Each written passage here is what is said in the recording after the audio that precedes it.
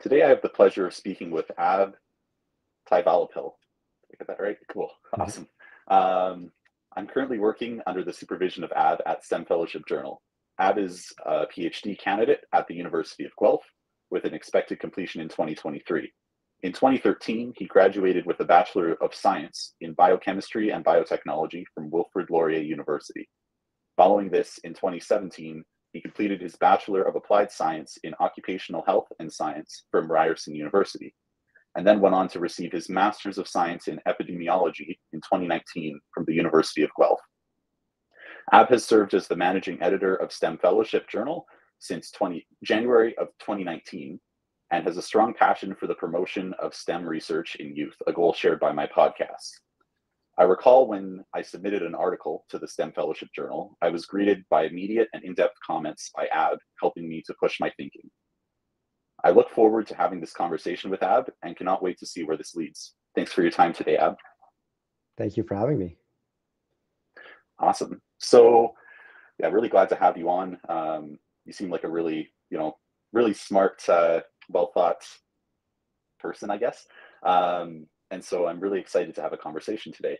Um, so I guess to start off, a question that I ask pretty much everybody is, what do you like about research? What motivates you to do research? That's a good question. And I'll start off with a quote from Benjamin Franklin. He said, "Reading makes a full man, meditation a profound man, and discourse a clear man."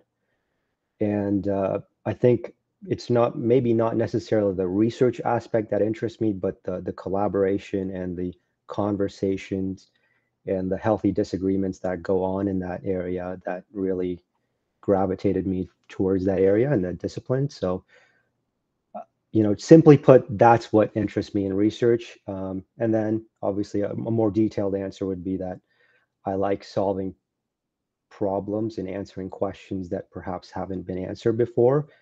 And there's a lot of autonomy in that process. There's a lot of uh, creativity that goes on. And obviously, we know that at the end result of it, sometimes the publication has to be quite structured and has to follow certain rules. But the entire process from start to almost finish is quite creative, and I love it. hmm Um, yeah, I think that I sort of agree with that in the sense of like the creativity aspect. I think it's sort of this interesting feeling once you publish something because it's creativity to sort of mold the world to some extent, to mold the truth, right? Once you've published something, that becomes part of the scientific literature body, right?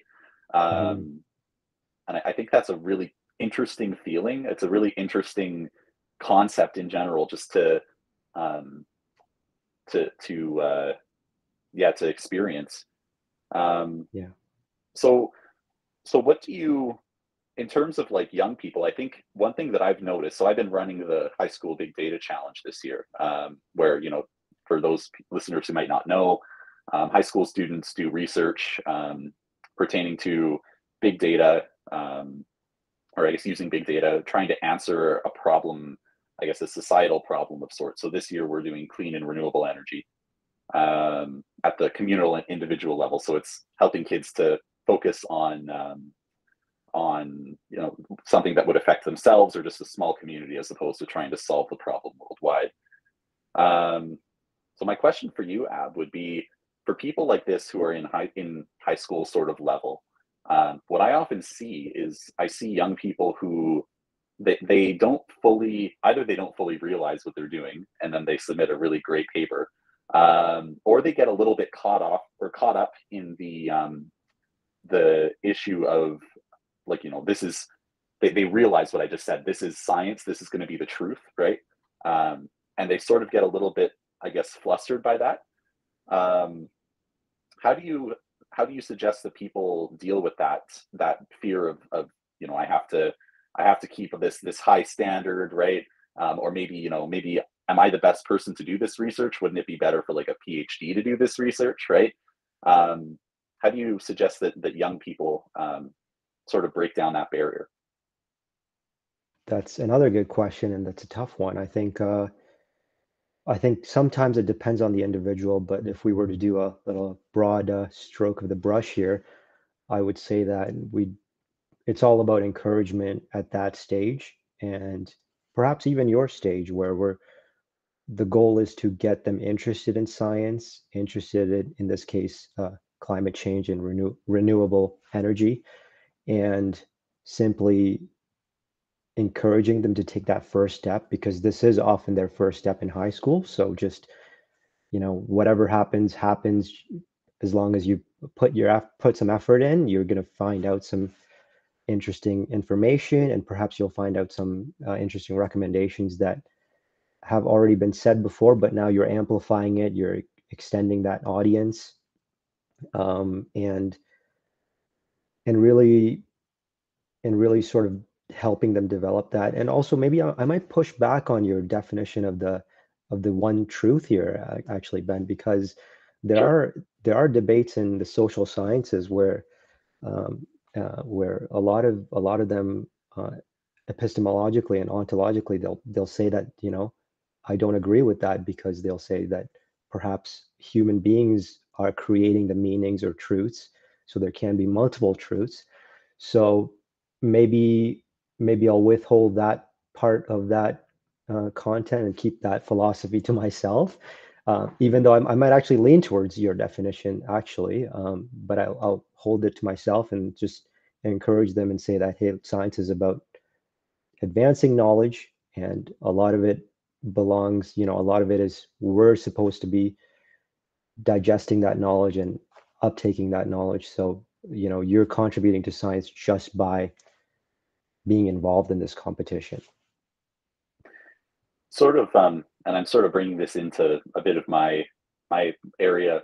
I'm an undergraduate, so my area of like expertise is still sort of growing and starting off here. But I think that so I'm a mathematician, and I think that this sort of what you mentioned there brings me the first thing that it brings me to is this the common, I guess, question or rhetorical question that's posed in mathematics, which is mathematics discovered or is it invented, right? And I think that sort of goes on to what you're saying, right? If it's discovered, then there's one, there's one answer, there is one truth, right? As far as I can think, at least. Whereas if it's invented, then you can have different inventions, right? Um, and I think that sort of goes for this whole topic, this abstract topic as a whole, right? Hmm. Um, yeah, I guess that distinction between discovery and invention, which is something that we really don't know. Um, Right. yeah, it's very very interesting. Um, so then, I guess a follow up question there would be: let's suppose that a young person does not, for some reason, does not have access to um, offerings such as the Big Data Challenge or various, I guess these motivating competitions or motivating types of situations. Um, what would be the ideal first step if they wanted to just jump into research? What would be the first thing you would suggest them to do? And this is at the high school level we're talking. Sure. Or you can, if you want to make it broad to late high school, early undergrad, that's sort of general area. Or if you want to make two separate cases, that's fine too. Right. Okay. Well, when typically I would say at that level, you're a young individual, you're trying to become semi-independent, independent possibly, and you're interested in research. I think you should really focus on what your priorities are and ask yourself what exactly are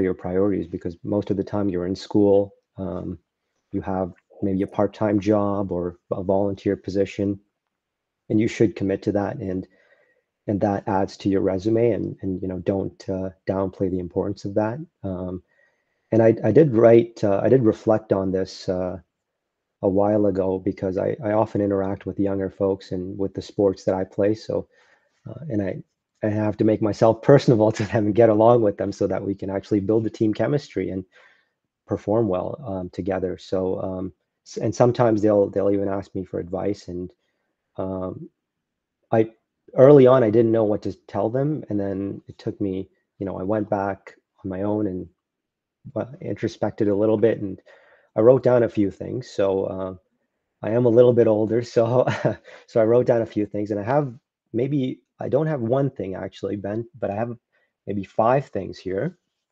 And I would first of all say try harder in school. And it's not just academically, it's the whole thing. It's about, dressing well, being respectful to students and professors, and your teachers, attending, I wouldn't say all of your lectures or classes, but try to attend most of them, because there is something to be gained. Show up early and on time, participate in social events with your cohort, and try to learn from the successful students that you're friends with or you're interacting with. And obviously, school is not just restricted to the classes and the knowledge itself, but get involved in intramurals or a music club or extracurricular activities that align with your initiatives. So that's one. So try harder in school. Number two is spend some time thinking about your interests, strengths, and learn about different jobs. We're in this digital age where we have access to just about everything we want. The, a click away, it's your phone has it now at two, and you almost have to make a concerted effort to spend time alone and think about things. So spend time thinking about these things. Not just your field, but fields outside of what you're involved in. And it could be reading a book, taking a free online course. It could be having conversations with different people, and really, when most people are, at your age or younger, that they don't, you might be the exception to the rule, but most people don't really know what to do with their lives. And it doesn't just come magically to you one day, but you have to really think about what it is that you want to do. And it's a long process. It might take a couple years, maybe longer, but you find that out through placements, reading, coursework, um, volunteer positions. And if you don't start thinking about it, then someone else is going to decide what your job is going to be. And so don't just go through the motions. It's fine for the most part, but make a concerted effort. And moving on to the next point, the third point is get some work experience. Having an income is probably one of the most liberating feelings in the world. It also lets you acquire some key invaluable skills that you didn't know you needed. So chances are, I'm still learning. There are some things that I didn't know a year ago that now I know, and I didn't know I needed to know that. Um, Fourth point is don't waste your summers. Um, we're in this in the fall and the winter. You have deadlines. People have expectations of you. You have assignments, you have exams, and then that sort of guides you. And then in the summer, some folks, including myself when I was younger, I just threw it away. And definitely make the most of it. Use it as an opportunity to get some certifications, work, volunteer, get your driver's license, read some books, pick up a hobby, obviously spend time with friends, and maybe take some additional courses.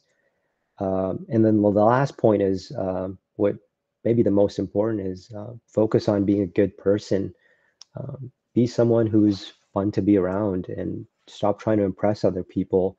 When you're young, it's so hard because um, it just so happens that we're all full of insecurities, and I don't think maybe that ever goes away, but you get more comfortable with it and over time. So we're all full of flaws. We have our vices. So just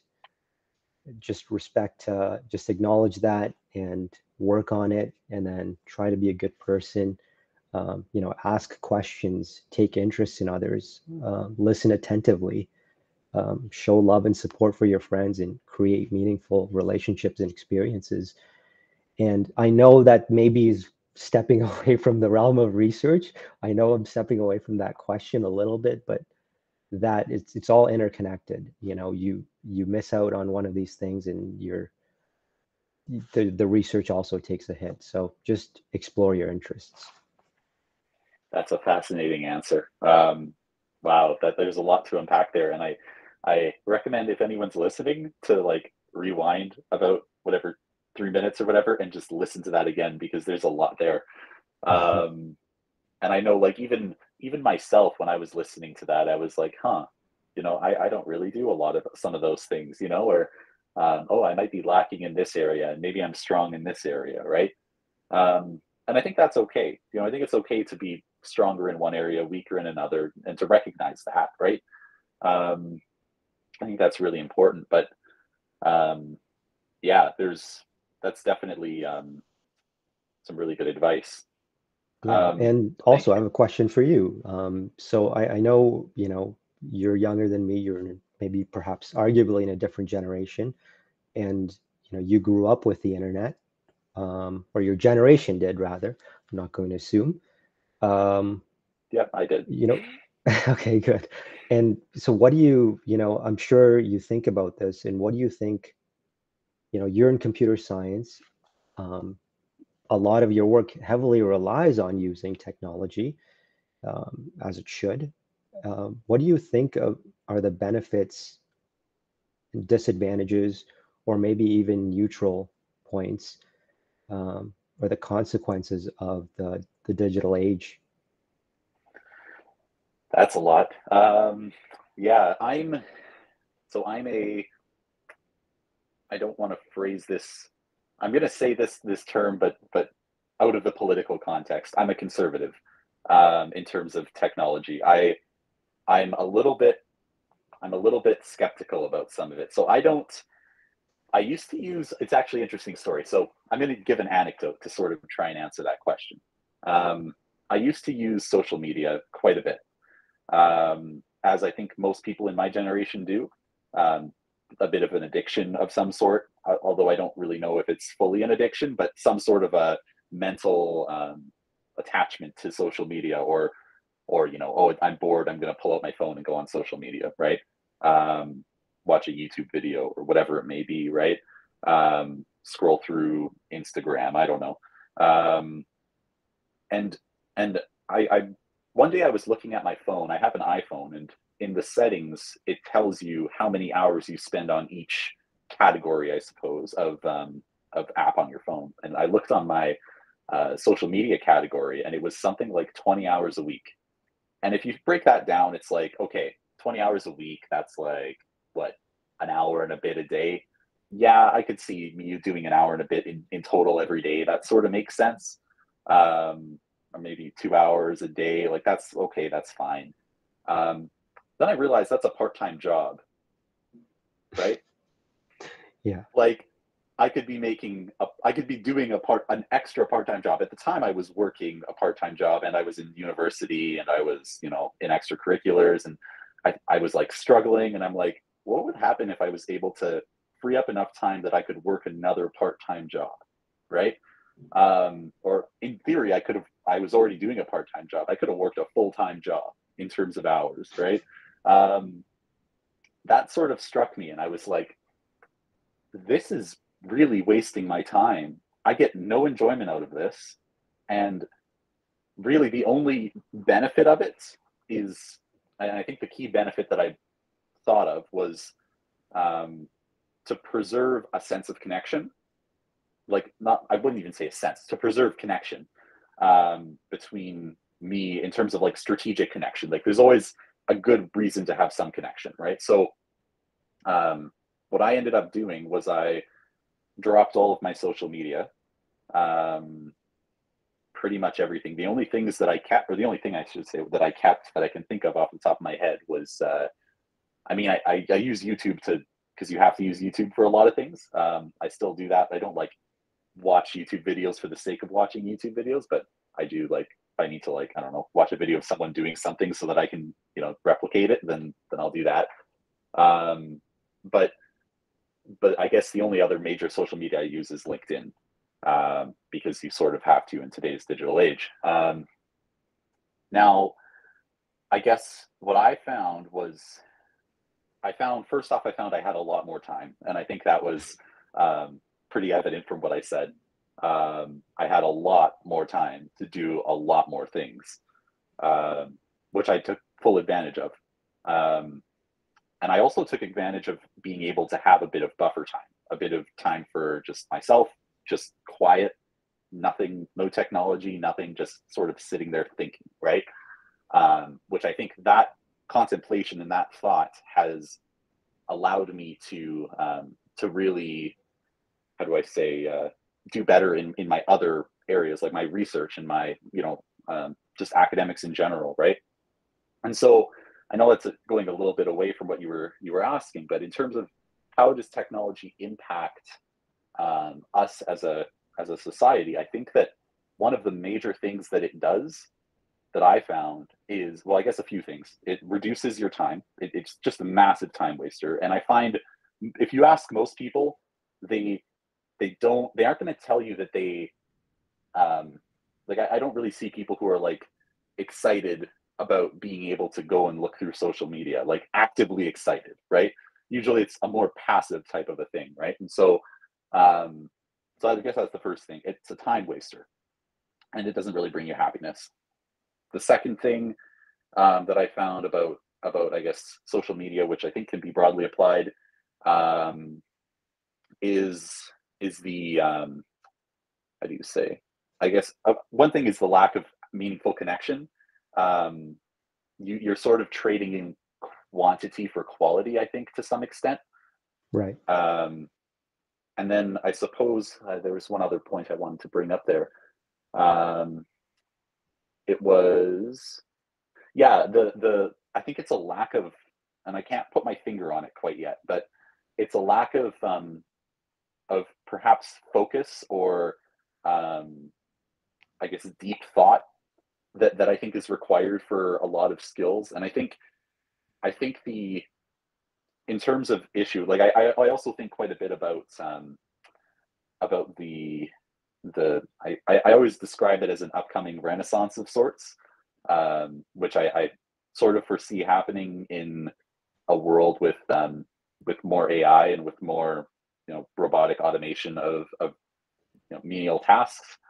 And I think at that time we'll probably become a lot more of a creative type species with a lot more creative jobs. And I think that will be a time when we will really see the effects of the internet, the effects of not needing to think deeply about things. So it's sort of this idea of I don't even know if quality versus quantity sums it up well, but it's this idea of perhaps specificity, or perhaps it's a large amount of shallow knowledge versus a smaller amount of deep knowledge that we used to have in society. And I think that's I guess that sort of is my ramble about that. But overall, I think that there are lots of problems with it. Another thing I came to the realization of recently was we're basically cyborgs at this point. I don't know if you've thought of that, but Can you elaborate? The phone, yeah, I sure can. The cell phone, you're carrying it everywhere you go, so it's essentially a part of your person. It contains some of your more personal, like pieces of information, right? You feel lost, like you feel like you're broken if it's not there, like you're missing something, right? Realistically, it's not connected to your body directly, but it is a part of you, right? To some fundamental extent, it is a part of who you are. And so I think that fundamentally points at the fact that we, I suppose, are cyborgish to some extent. I don't think it's a bad thing, but I think that we, or I actually I don't want to say that. I don't know if it's a bad thing or not. But I think that it is interesting to me that we can't really, like with the cell phones, you can't really put them down, I suppose. You can't really like they're a fundamental part of people now, right? You can't leave your house without your phone, right? It's like if you had like and I think I forget who mentioned it. It's really just a cyborg, or we're really a cyborg, but the only difference between it being physically connected to us and what we have now is just speed, just latency, right? So realistically, right? I think that's all it is, right?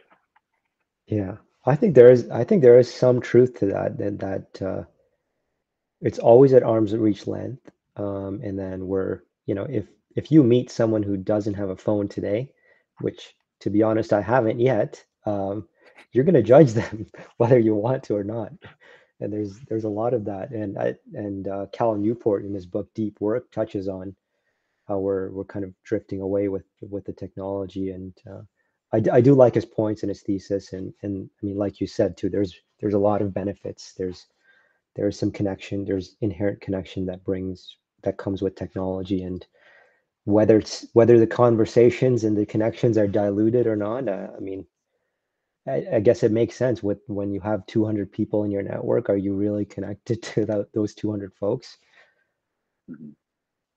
So like for me, like I and I think this was something I got from Cal as well, but I will text people like a lot more than I used to, right? And I don't know if I don't know what he does specifically, but I know that like what I'll do is I will text, like, you know, if people say, "Oh, what do you do if it's like someone's birthday?" And I'm like, "Well, I text them," right?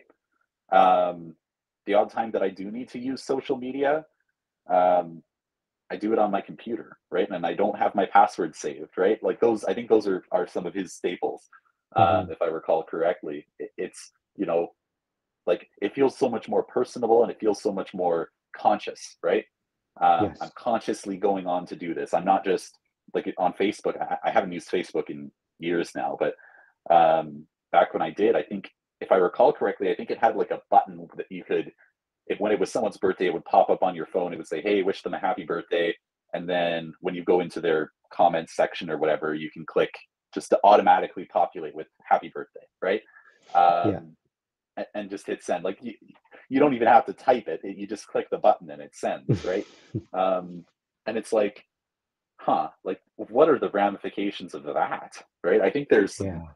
some serious issue with that, um, because you may have like, let's say that you have, I don't know, say that you're really fortunate and you have like 100 people on your Facebook network who all sent you happy birthday. You didn't actually have 100 people who really cared that much, right? They made it so easy for them that they just had to click a button, right?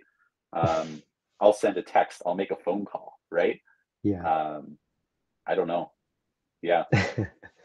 And Now I I should sort of put a bit of a caveat in there in the sense that I don't think that technology is bad. I just right. think that we should be cautious. I think that we should tread lightly and Yes. be very conscious of where we're going. Yes. Yeah. And on that note too, I know you mentioned cyborg, and maybe the bigger question here is, what does the human experience entail to you? Mhm. Is that a rhetorical question, or do you want me to try and tackle it? Yeah, I want you to try and answer Okay. this. Okay. Sounds good. Um, yeah. So, oh, what does the human experience entail? I'm gonna try and do this about as atheistically as I can. The first thing that comes to mind is a very theist argument, and I don't Right. want to go down that route. But um, I think that yeah, I want it to be as applicable as possible. So I think that perhaps what it comes down to is sorry, I'm just in thought here. Perhaps I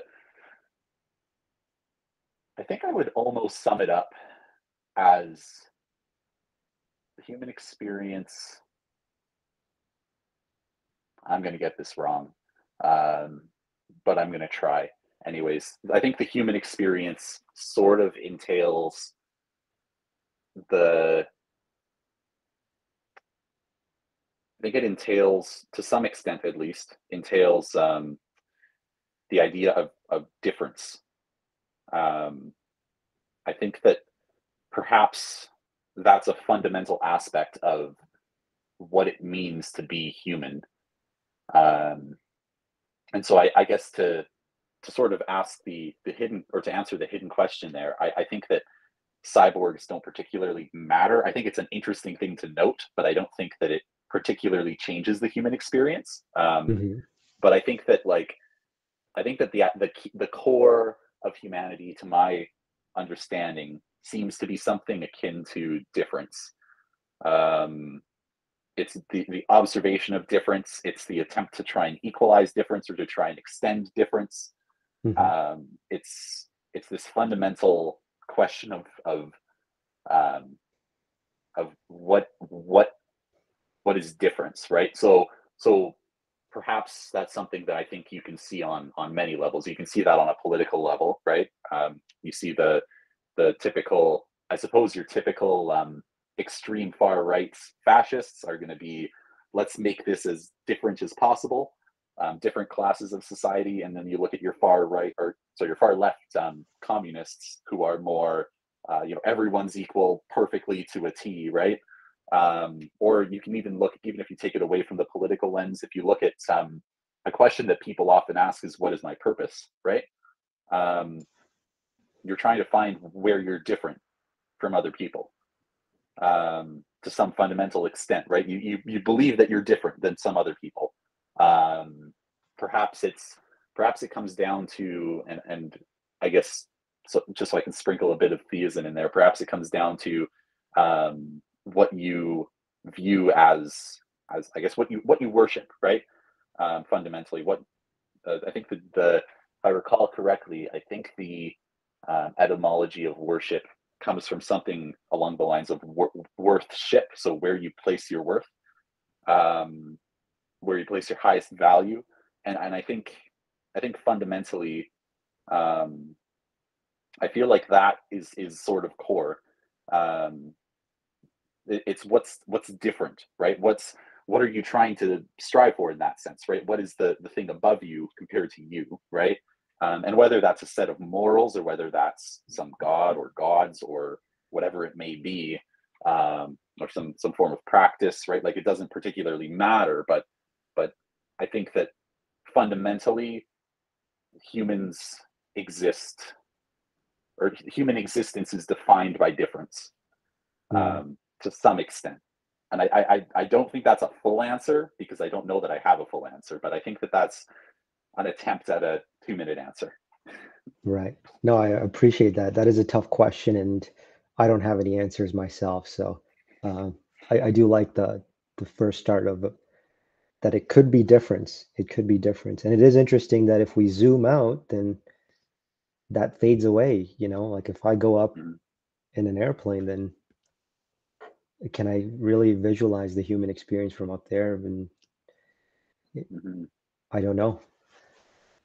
Yeah, yeah, and then I suppose, then the question, I think a question that we may have to grapple with at some point, and I think you're sort of starting to see it with such division that we're seeing in these times, right? Hmm. Is, and it's only going to get, I think it's only going to get worse, is especially as we move to, say, Mars and other planets and get crazy, right? Um, is what differentiate, at what point, I should phrase that, at what point are we not human? I think is a better question. At what point do we cease to be human? And do we Hmm. cease to be human at some point, right? Hmm. Um, do we draw the line, right? And I think even in terms of, like, at a more fundamental level, and this is going to be very abstract and probably not technical enough for, with your background in the, I guess, the biology side of things, um, is I almost wonder, how do we know if we've evolved, right?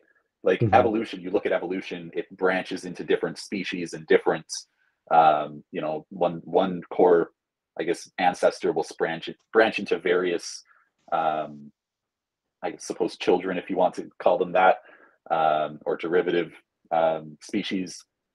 How do we know when we've evolved, right? Hmm. Hmm. Um, it's good. It's ought to happen. Like, I don't think we can assume that we're special compared to the past, the past whole slew of evolution that's gone on.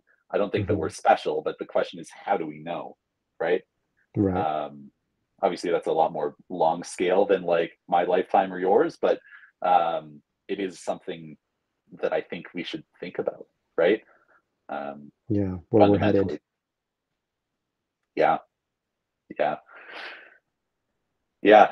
I think that's fundamentally that's an interesting question, though. I don't know how we got down the philosophy rabbit hole, but Okay, I'm that's sorry. good. I'm all for it. I'm all for it. Great. Um, yeah. So at this point, I almost don't want to go down the rabbit hole of your research. If you want to, we can. I'd be cool to chat about it. Yeah, no, let's maybe we can take it in a completely different direction entirely too, because I was listening to a topic because you mentioned Mars and other planets. Mm, I listened to a podcast with Elon Musk recently, and he was saying how he thinks the the government in another planet, let's say Mars, for example, should be completely different. It should be, I think he used the mm, word a direct democracy, and where yeah. the folks are deciding on each major decision rather than having an elected official or a group of elected officials to decide on a matter because they think that because there's always going to be conflicts of interests and corruption in that. So I mean, it's rampant in just about every government, unfortunately. So how can we do you think that that's the appropriate solution, that another planet, because we probably can't change our governments like that we're calling for a revolution, and I'm not I'm not willing to take it that far, but another planet is a direct democracy the way to go. Um, I would push back a little bit on something that you said there. All right, or Hmm. perhaps you implied that what we have now is bad. I don't think it's bad at all. Hmm. Or like what we have now is inferior or is is doesn't work. Um, I think on the whole, yes, it does have its flaws. Don't get me wrong, but I think that perhaps if you put it into a perspective, um, it was the best at the time, right? When this sort of idea was created, right? In the founding of America, let's say, or wherever you want to attribute this representative democracy type of an idea. Um, it was it was at the time the best solution. You couldn't have everybody go down to Washington, every Hmm. like couple months to do a bunch of votes. Like it's not going to Yeah. work, right? Um, Today we have the internet, right? And that changes a lot of things. I think that direct democracy at this point in time is a logical step. I don't know. I don't know. Yeah, I don't even know how. I don't even know that I would say that it's not a good idea to have it on Earth right now. I think that it is, but I also don't think that it's the best form of democracy either. I think that there's a Hmm. subsequent, right? Like there's going to be another iteration of this. Like realistically, there's a lot of ways you could really take that, but I can't predict, science where technological development will go. But I do think that, I think that yeah, I think direct democracy is good. I think I also listened to that podcast. Okay. If I recall, I think it was Lex Friedman. Yes. Um, yeah, I'm pretty sure I listened to that one too. It was pretty good. But Hmm. I think, yeah, I think that direct democracy is. Uh, well, personally, I would leave a lot of it up to the political philosopher or political scientists. Um, Political philosophers, I think that they would probably have a better idea of what the ramifications of it are. There may be like unforeseen ramifications that I can't think of, but based on Hmm. my shallow view, it seems probably like a likely, how do I phrase this? It seems like a logical next step to humanity's Right. democratic or I guess political in general endeavors. Right. Yeah. And I do feel like we'd have to tackle the whole misinformation, disinformation aspect of things as well before we even integrate that into society, because that could just influence things in so many large scale ways. So I've done quite a bit of research on misinformation, disinformation, fake news, the whole slew of them. Um, but I'd love to get your thoughts. How do you think that we combat misinformation at a very abstract level? Hmm. That's I've thought about it, and frankly, I don't have any good answers. And I've read the literature on it, and I don't see anything substantial in terms of the recommendations. The recommendations are great. Like, don't get me wrong. They're thinking a lot. They have ideas that I never even considered, and they're much smarter than me. And I'm sure you're much smarter than me in this realm too. And a lot of it seems like um, things that are temporary solutions. Um, but how do you tackle it? I think it requires some major legislation, unfortunately, and like major control over things. But I don't see that as a solution either, because there's going to be so much bad that comes with it. So I'm really Mhm. stuck. I'm conflicted. I don't have any answers. It's the reason that I brought that up is because it's really fascinating to me that you made the connection between democracy from leading from democracy to misinformation, because my research goes the opposite way. It tries to Mm, solve misinformation using democracy. So it's fascinating to me that that it's almost cyclical to some extent, right? You right. need democracy, or to fix or to have a successful democracy, you need to combat misinformation, as you said, which I would agree with. But then from my point of view, one of the best ways to combat misinformation is democratically, right? So it's sort of this cyclical issue of um, if we don't have democracy, then how do we, right? Hmm. And I think that there's a fundamental. I don't know. This may be very abstracted. I think it is going to be very abstracted, but um, I see cycles like that as really hidden, sort of a hidden, what came first, the chicken or the egg problem. Hmm. Um, and I think fundamentally, um, there may be no answer, but the way that I sort of think of it is you have, like, in math. I think of it in math terms, right? So you have like a circle, right? On a plane, let's suppose, and you've got whatever your idea, your concept going around and around in circles. But I think that people forget that that circle could be moving, right? Mm, Um, it may be trapped in a cycle, but the circle itself can be moving, right? Um, and so I think that that fundamentally answers the question of the chicken or the egg, to the answer that it doesn't really matter because something else is moving, right? Like it's almost a perspective thing, right?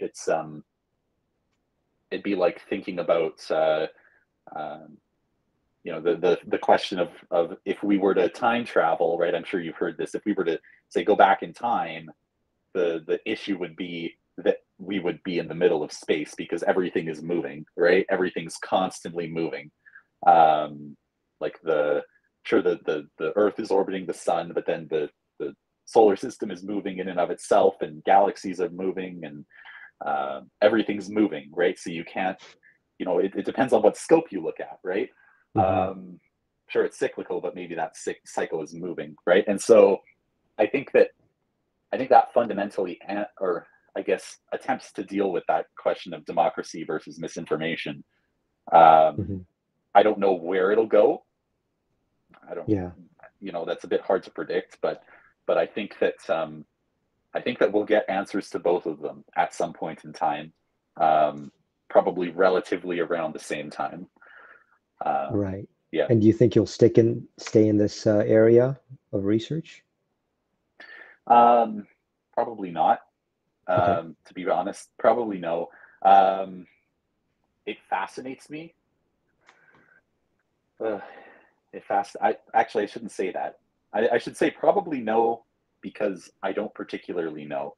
Hmm. Um, I haven't figured that out yet, but Right. maybe. I mean, I wouldn't be opposed to it, but I Hmm. just sort of I'll see where it takes me. see where Right. things take me. Right now, I've been doing a lot of research, so I've got one paper published, and I'm working on. I anticipate that by the end of the year, I will have two more finished on misinformation specifically. Different areas. I don't really want to go too far into them, just because Uh-huh. that side of things. But yeah, I think that yeah, I think I'll have about two more papers published or submitted or completed or something by then. Um, Hmm. yeah, so I've been thinking a lot about it. I it Hmm. seems that my career is going in that direction, but I mean, I'm not going to stop it if it Right. does. But I guess we'll see, right? Yeah, don't close any doors. And but congratulations on the first publication, because that, I feel like the first one's always the toughest, and after that it gets much more, or easier to handle, perhaps. Well, even like in terms of the publication process, right? And I'm sure that's something that you probably know quite a bit about. And it's fascinating because it's and I'm going to quote one of my past podcasts, episode 6 of the podcast with Joe Pold.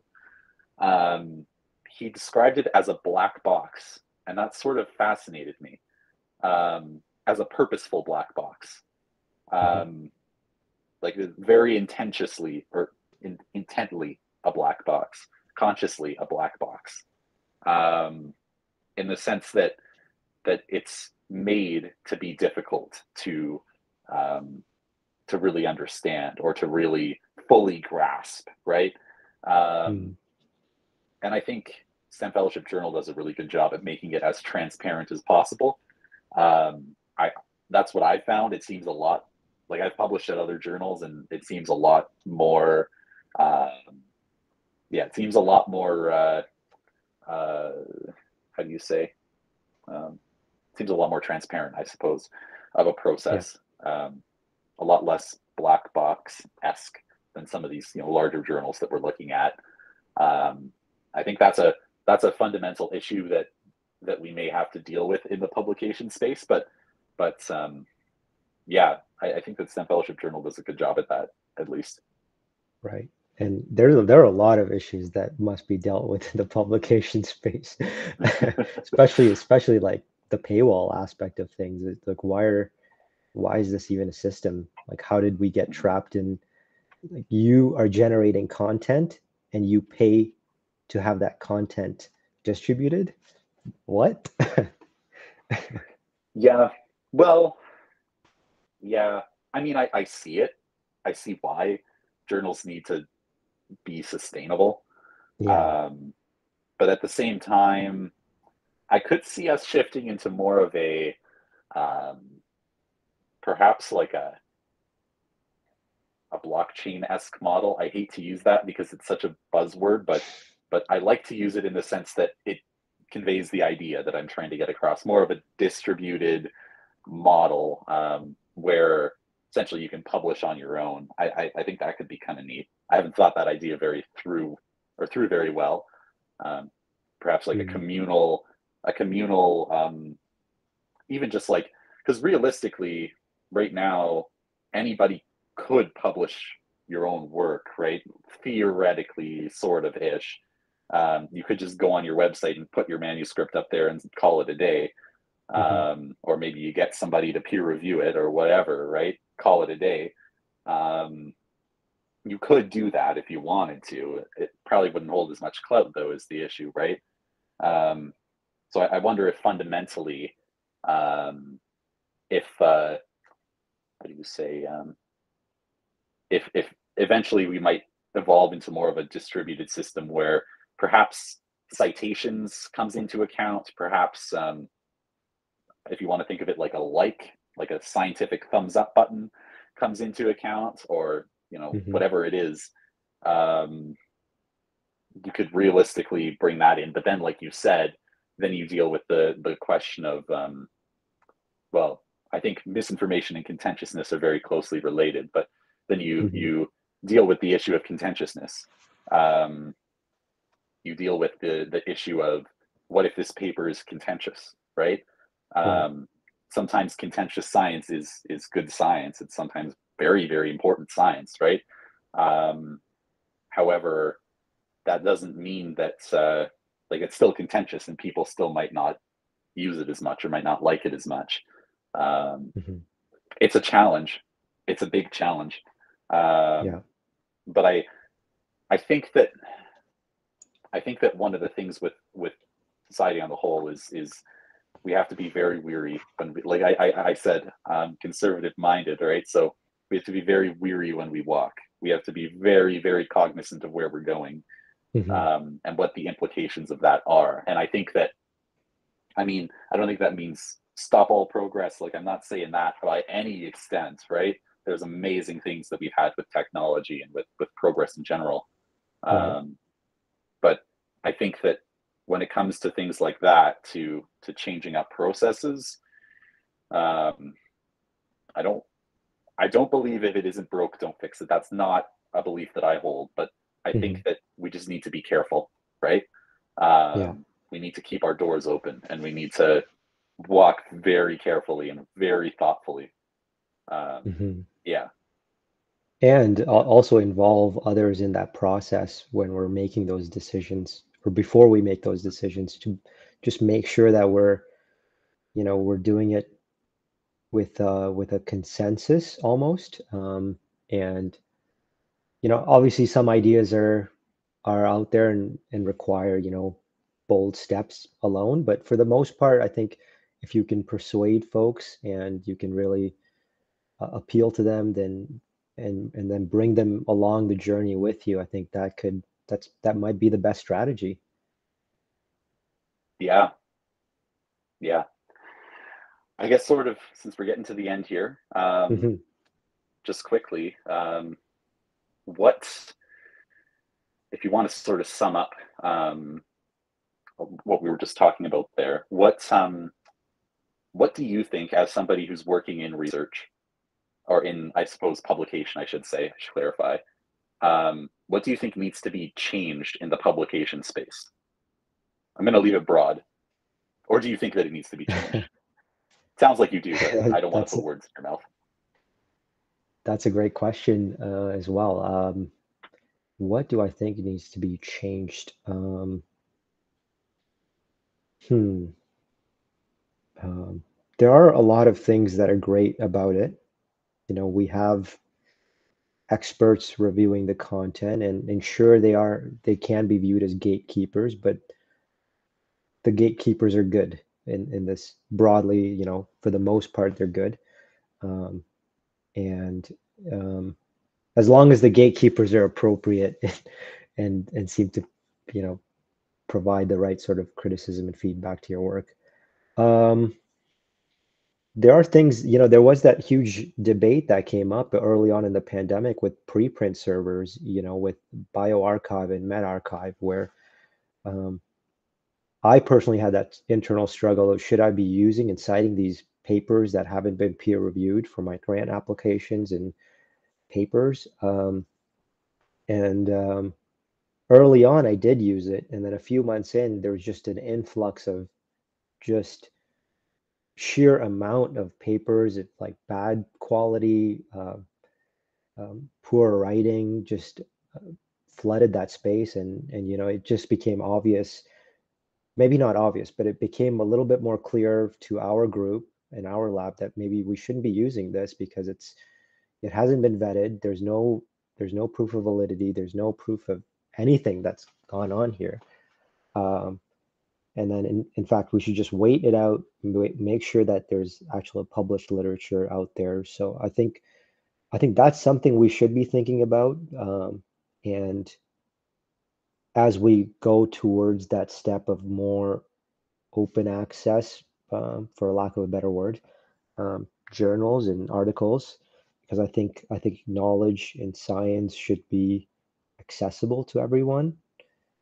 I don't have any solutions on how we can do that currently. Making that knowledge. Obviously there are databases that compile journal articles behind paywalls and make it accessible to everyone. That's fine. I mean, more power to you. If you don't have any resources to or any subscriptions, then I mean, what better option do you have, right? So fortunately, I have all those Mhm. subscriptions that I need, so I don't have to resort to that. Yeah, that's what we should be considering. And, how do we curb the predatory journals that are out there that are looking for as much money as possible and as much revenue as possible, and um, putting bad science out. So I think those are the most salient things that are on my mind and should be on other scientists and researchers' mind as we go forward. Awesome. Well, thank you for your time. Um, I think that's a good concluding point there. Um, I will leave links to. Do you have any links you want me to leave in the description for people if they want to contact you? LinkedIn? Um, yeah, just LinkedIn is fine. Yes, thanks. Sounds good. Awesome. I will put Ab's LinkedIn in the description. If anyone wants to send questions, you can always ask me questions. I always put that in the description. Yeah, thanks for watching or listening. Awesome.